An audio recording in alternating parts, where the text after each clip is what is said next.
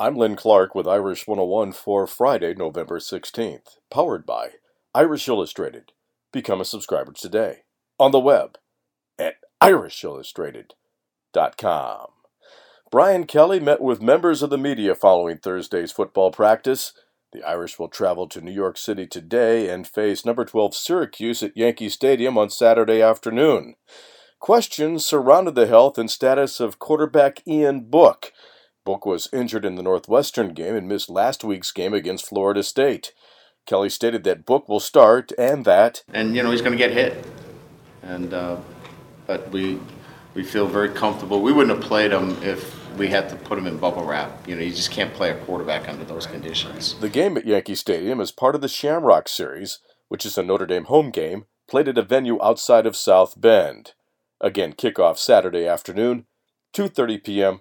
Eastern Time. That's your Notre Dame update, powered by Irish Illustrated. I'm Len Clark, and this is Irish 101.